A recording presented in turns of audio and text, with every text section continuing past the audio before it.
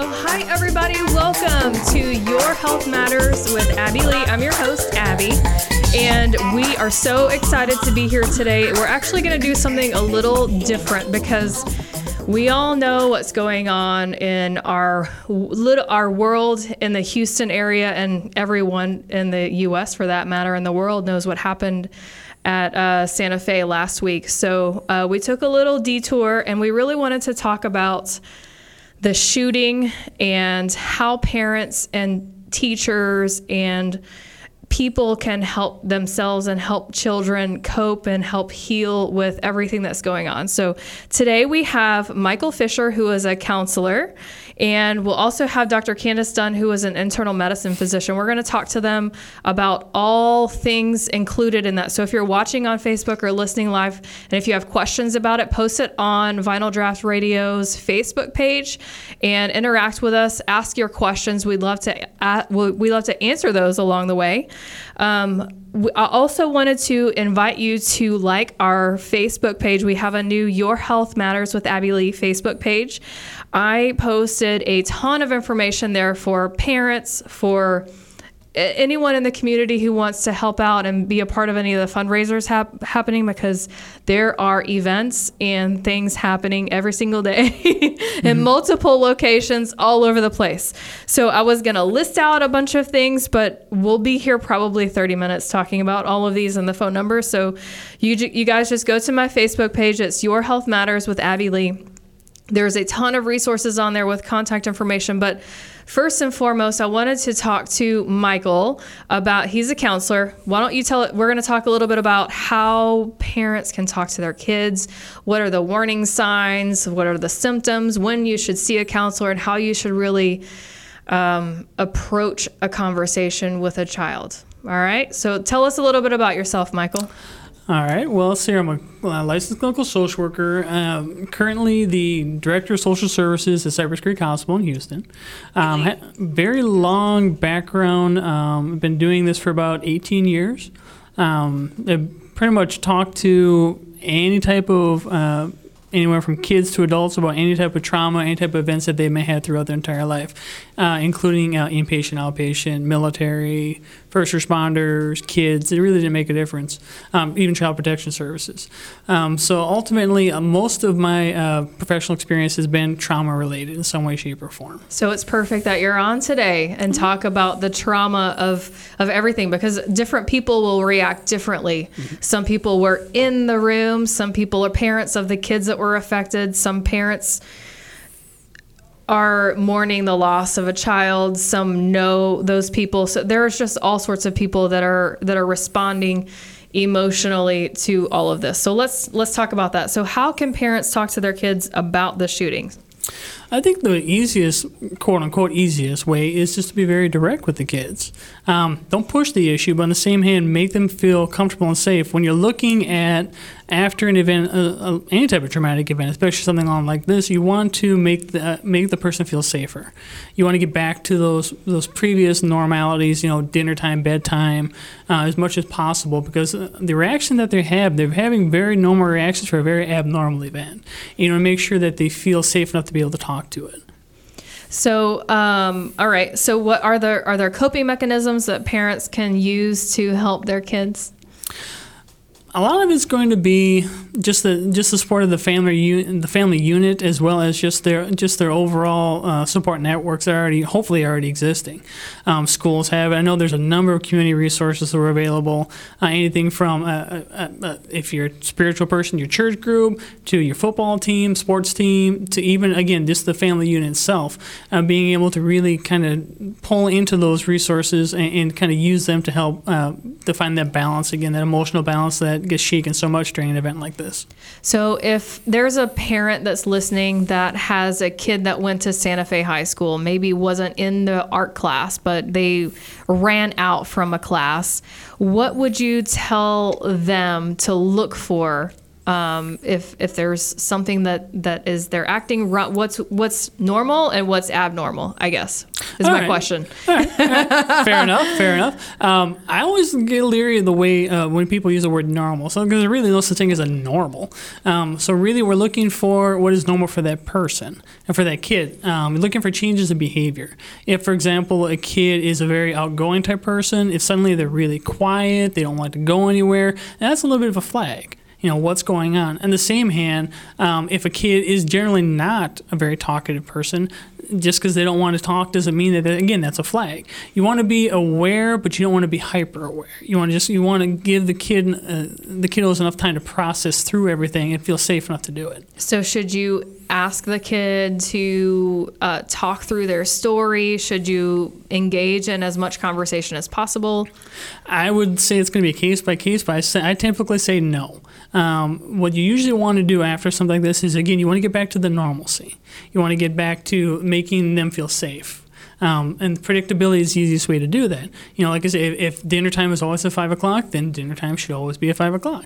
Going back to those normal patterns of behavior. If they're supposed to go to bed at 9 or 10 o'clock, then you want them to get back into those old patterns of behavior because it'll help them to reset their internal clocks. Help to be able to process, to really kind of key down those hypervigilant feelings, those anxiety feelings.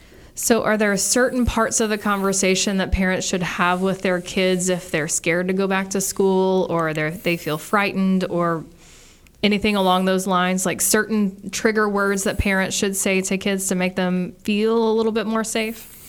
Well, you want to ask a lot of open-ended questions. Okay. So, for example, you want to go like something that comes, something like, so that we're going back to school on Tuesday. How do you feel about that? Really nice open-ended questions as much as humanly possible. You want them to elicit conversation. You try to steer away from the yes and the no's as much as humanly possible. So you really want to let them feel free to dialogue. So if they say they don't want to go back to school on Tuesday, what would you say to the parent as a good response back? Ask them why. Okay, so what is it that, why don't you want to go back? Is there something there that's concerning to you? Tell me a little bit more about that. One of my favorite catches is always tell me more. Tell me more about that. And that helps elicit that response, hopefully. Okay. So when should someone seek counseling in this whole process? Is there a timeline? Well, there's not really so much of a timeline per se. It's going to be, again, case by case because when you're looking at behavior, you're looking on kind of anything from I'm not eating very well to, homicidal, suicidal thoughts. You're looking at something on that spectrum. Behavior essentially is a spectrum. So you're looking at, is there something, if obviously there's something regarding safety of anyone involved, that's going to be an immediate, let's get that taken care of. But if it's someone who is just struggling with a little bit of sleep issues, a lot of the times sleep will reset itself if it's allowed time. But you're looking at, kind of, I guess the catch-all is going to be anywhere from that 1 to 30-day window. I mean, if you need a specific time, that's when you're kind of looking for. Because typically, what happens for most of the population, something really bad happens, all their systems get shaken up, and then a little bit of time passes, and then they start to reset themselves naturally, generally speaking. But there are going to be those cases where the 30-day window has happened. Again, ballpark 30-day, and they're still not sleeping. They're still not, they're not eating well. They're being afraid constantly. They're having nightmares. They're having a lot of intrusive thoughts. They're being very dissociative. The kind of any number of those types of symptoms. Those are the things that you kind of want to look at. When you're looking at whether or not to seek a higher level of care, you want to look at really is it impacting them clinically significantly? Is it making it so they can't go to work, can't go to school? They're having problems sleeping. The case would be, you want to really kind of tie into that particular type of changes of behavior. Well, I know from my friends that have kids that were affected, a lot of the kids are saying, Mom, I want to sleep with you tonight. Mm-hmm. How long should that go on before they're like, maybe we should just go talk to a counselor? Well, Mom, I want to sleep with you is, again, depending on age, if we're talking really little kids, if we're talking high schoolers, for example, well, that's not a normal reaction. It's an understandable reaction, but typically you want to make it so they have to know that they're safe, but they can keep themselves safe to an extent. So something like maybe sleeping in the same room, not necessarily in the same bed, and then at the same hand still phasing them out to getting back to that normal routine, because you want them to renormalize themselves. Mm-hmm. That's going to be biggest key, because if you don't, then what you're doing is then you're helping to feed the idea that something is wrong. And then they're going to keep reacting to that, because their body's going to be like, okay, something's wrong, and then they're not going to be able to reset themselves very well. So you have to make them safe.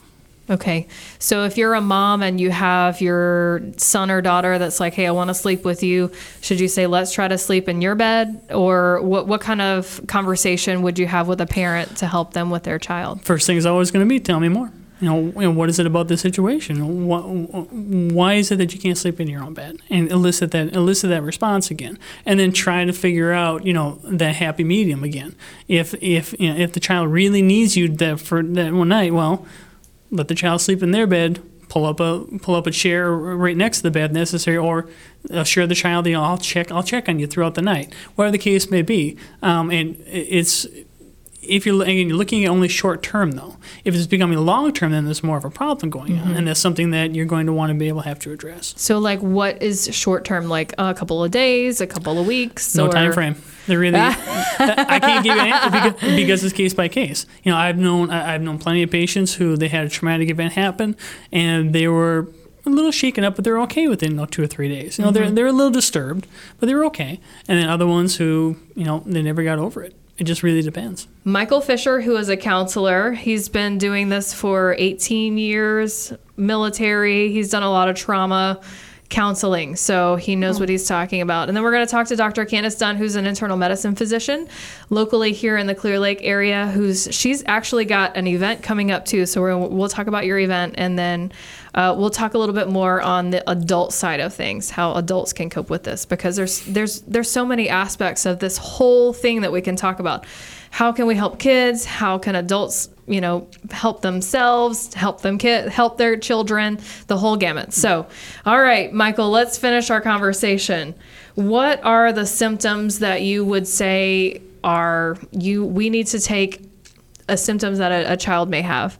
And the parents should say, we need to get you a counselor, like right now. Well, the obvious one is any type of suicidal or homicidal ideation. However, I will say that's very rare for the most part. Most kiddos, when they have an event like this, they actually become more protective of their own survival.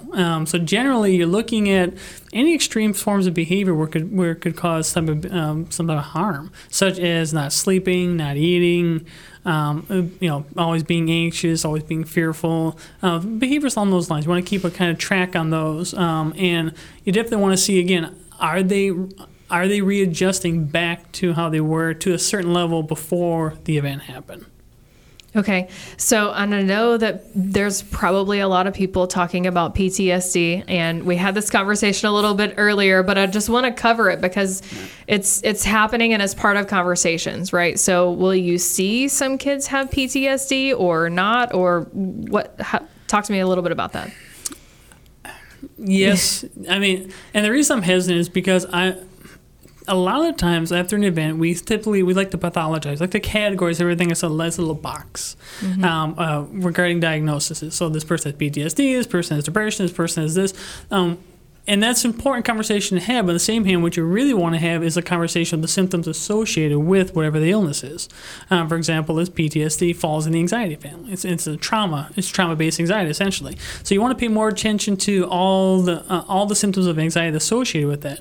But on the same hand, PTSD definitely, is it possible? Absolutely. It's certainly very, very possible. But again, you're looking at not a large population. Even there's even usually low numbers from people who are even military, who are deployed, who come back and develop full-blown PTSD. After the adjustment phase, they typically go back to a certain level of normalcy. They're affected by the life events, but any life event we have is going to affect us, whether it be good or bad. But it's that going back to that normalcy, which is the key. So what would you say is the most common reaction of kids after a certain situation? Are you going to see more anxiety or depression, or Or are most of them just going to reset after a couple of weeks? What do you normally see with something like this? Most of them are going to reset. I mean, typically you'll see a lot of the times a lot of community gets drawn together, at least for the immediate intimacy, and because the family systems or the case may be, and you'll see a lot of them kind of bond closer in that protective nature, and then. At the same hand, you'll have those outlier people kiddos who are struggling more, possibly because they have their own previous trauma, which this has now helped to reinforce or help to kind of poke and dig at. And those ones are going to be the more struggling. And it can be anywhere from depression, anxiety, anything in between. Again, looking at the whole spectrum of behavior. And you're looking again for them to that normalcy. And there really is no window. I mean, you're looking at most of them will reset in a very short period of time, generally speaking. They're going to still be affected. Undoubtedly potentially throughout their life, but they should be able to utilize their resiliency to be able to kind of get back to that normalcy. So speaking of getting back to normalcy, they're all going back to school on Tuesday. What kind of advice would you give to parents who have kids that are going to be going back to that school? Maybe it's even to the same class. How can they help their kids cope with that? Well, the first thing you have to have the conversation about the safety that we're going back to. I mean, you can do, and it can be very. Again, we're looking at case by case. There are going to be some kids where you can have just a very simple conversation. They're going to be okay. They know that they're okay, and they're going to be fine. Some of you may have to literally drive around, walk to the class for the first time to kind of get them feeling safer. It's going to really case by case, but ultimately, again, the biggest thing is you have to have that conversation. Let them talk about, how they're feeling going back into that and making sure that they have the support that they're going to need, and it's going to be okay for them to use it. If, say, in the middle of a classroom, they hear something, a very normal action, they hear a loud bang, and they'll have that reaction, and they may jump. They may jump really hard. Making sure it's okay for them to, if necessary, they can step out of the classroom, take a breather, call mom, call dad, whatever the case may be, so that they feel safer, and then they go back to the classroom along that lines. So what if the kids are saying that they don't want to go back to school? Again, you have to ask why. And what is it about that? What is it that you're still struggling with? And then adjusting accordingly. I mean, definitely engaging the school is going to be very important because you want to make sure, and as well, again, engaging the rest of the support systems to be able to say, hey, my kid is really struggling with this. School counselors can help out. Teachers can help out because everybody's going to be adjusting to it, and everybody's going to be on edge that first week. Okay, so let's talk about kids that maybe go to different schools other than Santa Fe that have a legitimate concern about going back to school and having something similar to that. What would you tell parents to have conversation-wise if their kids are starting to question their safety? Mm-hmm. Well, I mean, it's really a conversation you have to have where you got to look at the statistics. It's not very common. I know that we've had a rush, but in the grand scheme, though, you look at how many days a school happens and how many days a bad thing happens in a school. It's a very small number. But because it's right in our face, it's just like shark attacks. The chance of being attacked by a shark and killed by a shark are very small. They're there, but when they happen, we catch eye on them. Recently, because we've had more shooting incidents, we're more likely to pay attention, focus on, well, this is going to happen to me. Again, statistically, it's a very small number. So you want to kind of, again, talk about kind of those feelings and kind of talk about those processes. Okay, so let's talk about someone reaches out to you and they'd like some counseling. Mm-hmm. What's your process? Well, I mean, if you, Cypress Creek is an acute hospital. So typically, if they're coming to reaching us, we have the outpatient and then we have the inpatient. Inpatient is going to be for more your acute stabilization, acute care, where we're more of a secure facility, make sure that people are safe, we get them stabilized, we kind of help them out, we make them referrals. And then we have our outpatient clinic, which is going to have, they're going to have a lot of groups, they're going to be able to process a lot of things. We have the kid and the adult. So really, all they have to do is call. I mean, we have assessments for free. We'll assess anybody for free. Automatically. Is that over the phone, or they'll have to make an appointment to come up there an assessment? They can make an appointment, or they can just show up. Either way. Oh, okay. Absolutely. We always take walk-ins. Okay. Where is it located? Houston, North Houston. I never pay. I never. Oh, there it is. Okay, so 17750 Collie Drive. It's on my GPS. So okay, we'll put that in the show notes and on the Your Health Matters with Abby Lee Facebook page too, so people can check that out if they'd like to. So talk to me a little bit about, so someone says, I think that I want to do counseling. Do they come in once a week, twice a week? Do they do group? Do they do one-on-one? Talk to me about that. Well, it really depends on the therapist. It depends. Well, It does. you can't really usually get a straight answer out of a therapist, to be honest with you, because always it's very gray. I mean, my wife personally hates gray areas. That's why she works in finance. There you go. It's very gray because it's going to be case by case. I mean, for example, if you look at the more traditional model, it's once a week, an hour a week. And you're doing cognitive behavior therapy. You're looking at the very simple kind of life skill type stuff, and you can go to, and that could be done in a group, it can be individual. And this, or the same hand, you can do some of the more intensive trauma based, like prolonged exposure, EMDR, where when I take on a patient with those particular trauma with those modalities, I'm seeing them an hour and a half, 2 or 3 times a week, depending on the situation, until we get them to where they're more stable and more able to process things, and then we may space it out.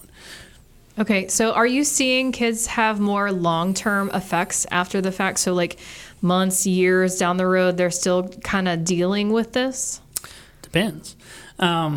Because there are kids who will, I mean, I've had numerous kids who were abused as children, adults who were abused as children. They're still struggling with that. And some kids, the minute after it happens, they start to heal, they start to process, and then they're good to go. They're still going to be affected by it in some way, shape, or form, but they're able to find that balance in between. It really depends on the support, depends on their resiliency. There's a lot of factors that kind of get featured into it. Is there anything that a parent can do to decrease long-term effects for their kids? Ultimately, it's going to be, again, providing that sense of normalcy, paying attention to those behaviors, being supportive, being caring, and definitely heavily would discourage people from thinking, well, walk it off, get over it. It's a very old school mentality, but I still hear it now.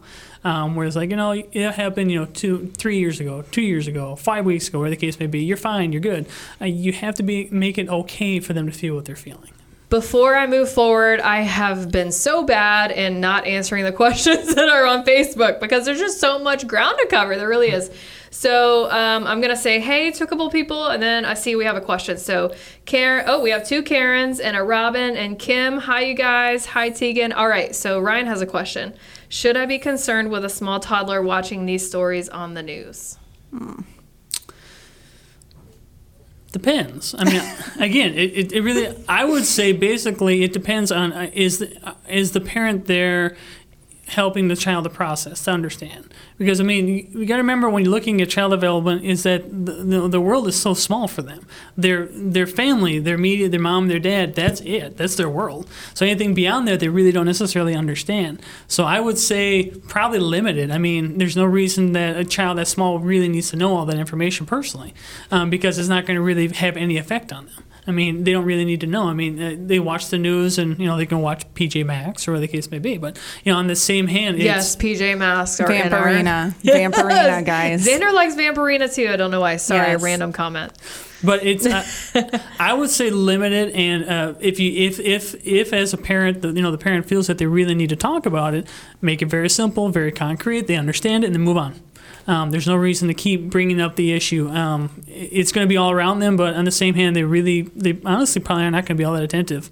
Most of the time, it's the parents Most of the time, it's going to be the parents who are worried about how it's affecting the kid versus the kid understanding what's happening. Because again, they don't understand. Okay, so here's another. We were just talking on break and had like 50 million other questions. Yeah. So should parents limit TV and media, or TV and social media?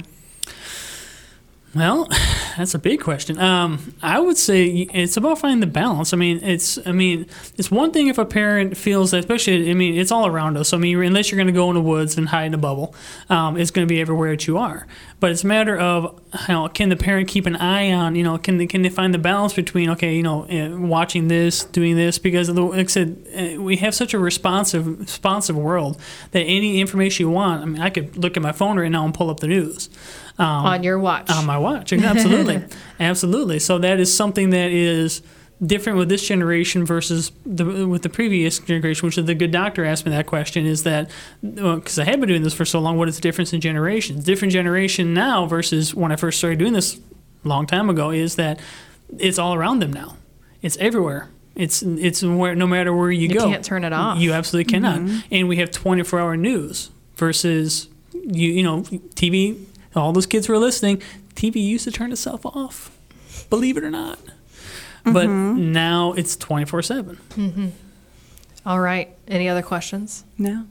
Okay, so let's get to your questions. Okay. So parents that are dealing with this and they see their kids reacting, but the parents are affected too. They're concerned. How can the parents cope themselves? This is okay, and I've asked him to stay because I'm not a psychiatrist. I do take care of everyone in these situations and whatnot. A lot of it's going to be my 2 cents. I'm glad I am a parent, so I can answer some of these questions. But you have to take care of yourself, I think, before you can take care of anyone else. You are responsible for this little person, whether they're 17, 18, 25, 2, whatever.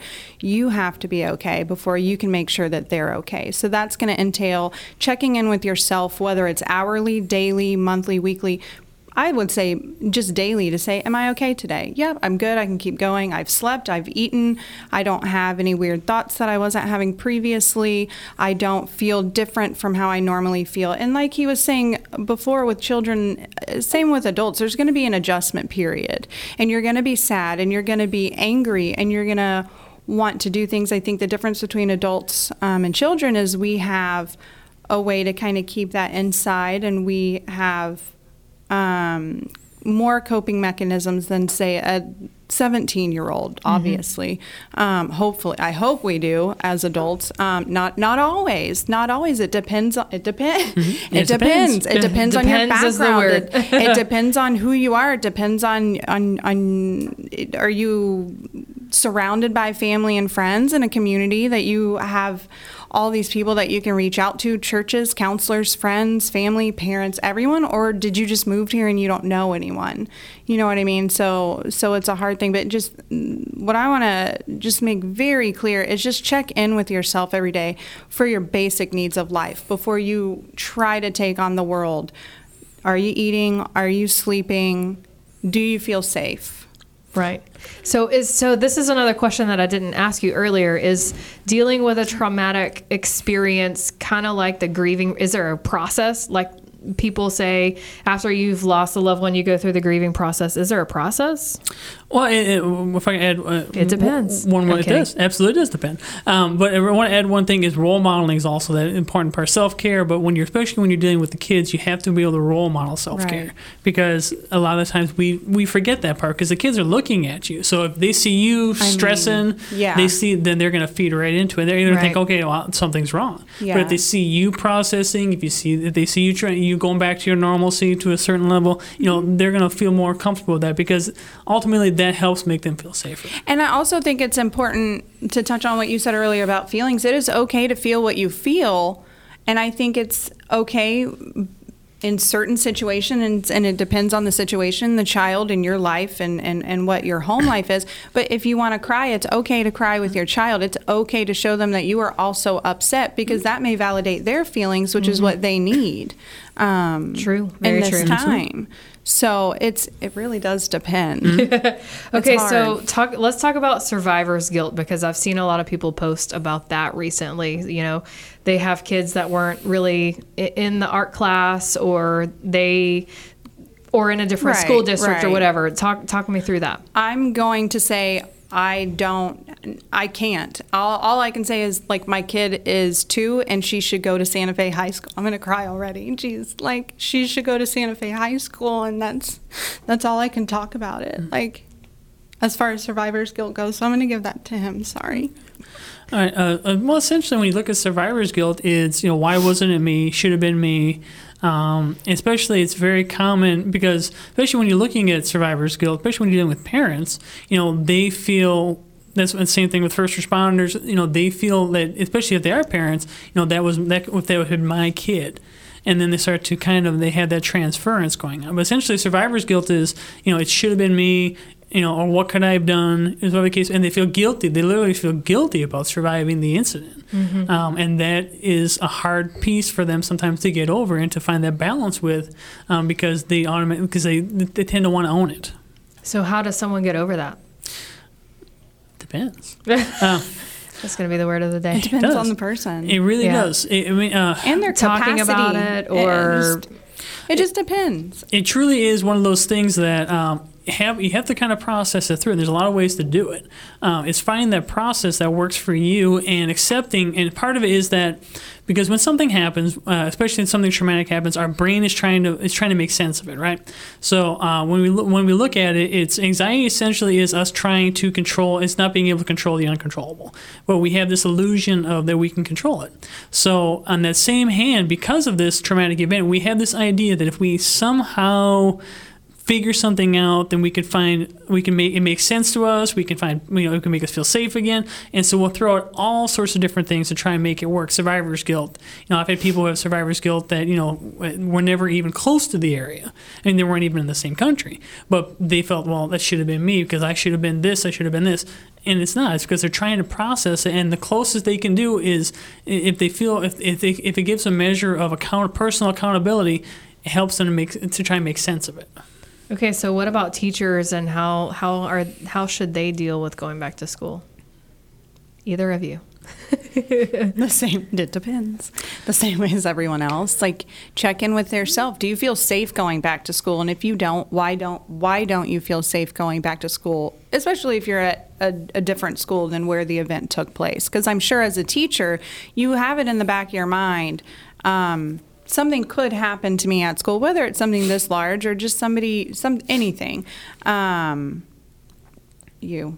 It's all you. All right. This is hard. It's a hard conversation to have, and I'm glad we're having it. It touches right back to the things we already talked about. Is that again the self-care and the role modeling? If you're not taking care of yourself, it's going to be very noticeable.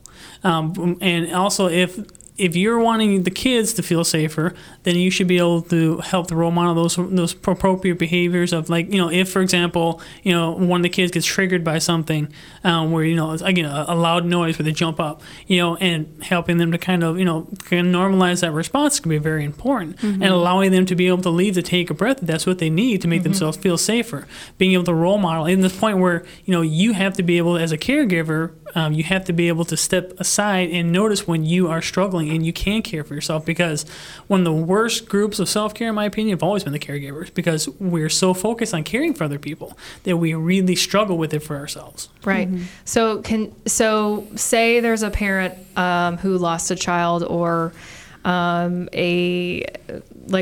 the teachers. Talk me through the grieving process. What are the stages? You don't know?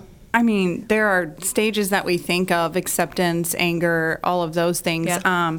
There's not a linear way that people are going to go through those stages. Oh, okay. And there's not everyone is going to go through every single one of those stages. Oh, did not know that. No. After yes, you may not ever be angry. You may not ever accept. That's where getting help and taking the right steps and figuring out how to move from one day to the other, from 1 minute to the next. I don't think about it as stages of grief. I think about it as just being healthy and doing whatever you need to do to go on and live your normal life as normal as you can. Whatever that looks like for you. I'm a big fan of counseling and just mental health in general. Whatever that means to you and whatever that means to everyone else, whether it's counseling, exercise, sleep. Please, everyone, sleep. Make sure you are sleeping. Talking about it, whether it's talking about it in a support group or with your friends or family, stuff like that. I'll let you touch on the actual specifics of grief, but like I said, there's no linear, this is what's going to happen. This is how you're going to transition from denial to anger. This is how we're going to make that happen. That may not happen ever for someone. I did not know that. Mm-hmm. Oh, check that out. That makes me worry. Nothing sad has ever happened to you and you've never gone through. Okay, so Yeah. Did you go through every stage? I don't know. I just was at a certain point. I'm like, where am I on this stage? Exactly. I think it just happens to you, and I don't think it matters if you label what you are. I think it's important as far as the healing process, but I don't think you need to walk around with a sign on your back saying, "Hi, I'm in denial." Right. I would really like to get to anger in the next month. That would be very helpful. And some people may think that way and it may work that way for them. It just depends on the person. Okay. Absolutely. So talk to me a little bit about the grieving process. Well, I mean, the grieving process itself, I mean, it goes back to what was already mentioned before, is that it's not linear. You may not go through certain stages, and you certainly won't go in a nice, pretty little row. It really fluctuates. I mean, the big important part when you're talking about healing from any type of events such as this is allowing the process to happen. Allowing yourself to feel whatever you're going to feel and process it. I mean, even when you go away from the grieving process, when you deal with anxiety-type symptoms, the anxiety response is going to be avoidant behavior. You want to acknowledge that, and you actually want to engage in things that help to separate from that avoidant behavior, because avoidance just helps your body to kind of feel that, okay, I'm still in danger. Mm-hmm. And that's the most common thing, is that when you look at the most basic response we have is fight, flight, or freeze. Most basic response we have. So after a traumatic event, we are still in that mode. And so the trick is to try and get back to where you were so your body doesn't feel so keyed up. And part of that is you have to go through the process. You have to acknowledge that healing. Okay, so if there's someone listening that would like to reach out to you or some other counselors that you have, what's the phone number and website for people to locate you guys? All right, so like I said, we're Cypress Creek Hospital. We're in Houston, and I don't know my own phone number. It's okay. There we'll it is. post it. I got it. Okay. All right. So it's so our access line is going to be 281-586-5956, and we're at www.cypresscreekhospital.com. Okay. And again, that's a matter. We always have somebody on the phones, so we have admissions open 24/7, any day of the week. So if anyone needs to talk to process, that's why we're there. Awesome. All right. So Dr. Dunn, when should someone talk to their physician? All the time. I think it's really important. Primary care physicians have a relationship with their patients, and I think they should just in general know what's going on in their life. Most of the time, big things, little things, whatever you want to share with them. But if you happen to go through something like this, no matter how you feel about it, or anything that you find to be a big event that is life-altering, or that makes an impression on you, tell your doctor. Because they'll watch you. They'll make sure when you come in, even if you only see them every year, maybe they'll see you a little more often, and just make sure that you're acting the same. They'll talk to you about your sleep. They'll talk to you about, we really will. We're good at what we do. We probe and we try to pay attention. So I would say always tell your doctor anything big that happens in your life. That being said, if you don't see a doctor regularly, or somebody that knows you really well, or that you have a relationship with, if you start to notice that your sleep is off, that you just don't feel right, if anyone in your circle, okay, your circle of trust, your support system, mentions anything to you, like, hey, you just don't seem yourself, or you're sad, or you've been down, or you're kind of holed up, or you've been acting crazy, and you're spending money like crazy, and that's normally not like you, I think it would behoove you to talk to somebody. Whether it's your primary care physician, you want to reach out to a counselor, whoever you feel comfortable with in the medical field or in the mental health field. Okay. Absolutely. Well, let's talk about your event. So you're like, you've created this event, I think, right? Like you are like the rock star making all this happen. No, there is now a whole team of rock stars and people, and I'm okay. So here's what happened. I'm not at work. I'm on maternity leave, and this happens, and I get on the phone real quick and ask my husband, hey, can we just have a cook-off real quick, like to benefit? And it has exploded with people just wanting to help and donating things and donating their time and wanting to just help the victims, and all of them, the district, everything, the community, whatever they need. So the event is going to be June 3rd. That's a Sunday. It's going to start at 1 p.m. It's at the Galveston County Fairgrounds. So we're actually co-sponsoring, I guess a human can co-sponsor something, with the Galveston County Fair and Rodeo in Fairgrounds themselves. Okay. We have the Junior League helping us out. We have multiple businesses around the community helping us out. We have numerous Major League Baseball teams contacting us to send stuff or see what they can do. So what it's going to be, it's going to start at 1 p.m. It's out at the fairgrounds. Entry is free. We're going to be selling barbecue plates for $10 for adults, $5 for kids. There's going to be, it's family friendly. There's no alcohol. Sorry, guys. But there's going to be a kids area where we're going to have things for those little humans to do, all ages. Like 2-year-olds will have something to do, and the 10-year-olds will have something to do, and there will be face painting and stuff like that. There's going to be live bands. We also are partnering with a group called Cruise for a Cause. It's where people get together and they drive for a cause. So there's going to be 1,000 neat cars there to look at. So it's going to be big, guys. It's going to be really big. Who benefits from it? All of our money is going to go to the Santa Fe ISD nonprofit that the bank account that they've set up with Texas. Sorry. I was like, is there a bug behind me? No. I was like, what is happening right now? How much time do we have left? Okay. I'm sure everyone's seen it because, like everyone else, they're all over Facebook, and it's been shared on social media thousands of times. The Santa Fe ISD nonprofit has set up a donation website and bank account, everything that's going to go straight to their nonprofit. So all of this, 100% of the money will be dealt with by the Junior League of Galveston County. So it's a nonprofit organization. So if you want to make donations, we can make that stuff happen easily for you, and then it will all go to them. And they're in this moment figuring out, they're getting a lot more than I think they expected to. I'm sure, because it's only Tuesday. So they're figuring out what to do with those funds at this point. Okay. Yeah. So how can people get involved if they want to volunteer? Okay. So we need all the things. Yes. So we have a Facebook event page, which we can link to here, or there is an email address at the bottom of the flyer that I think you've already posted as well. Mm-hmm. Or I think my Facebook page is now not hidden anymore from anyone because everyone can find me. So I think my name on Facebook is either Candice Dunn or Candice Marie. And the picture is actually the flyer for the event. So awesome. So are there local businesses that can be involved as well? All the local businesses that want to be involved can be involved in some way or another. We've got cook-off teams. We've got people donating for the silent auction, live auction. Oh, you're having auction all stuff the things. too. Yes. Yay. All the things. If any local businesses want to make donations for, I don't know, anything that you can think of that we would need for this, we're more than happy.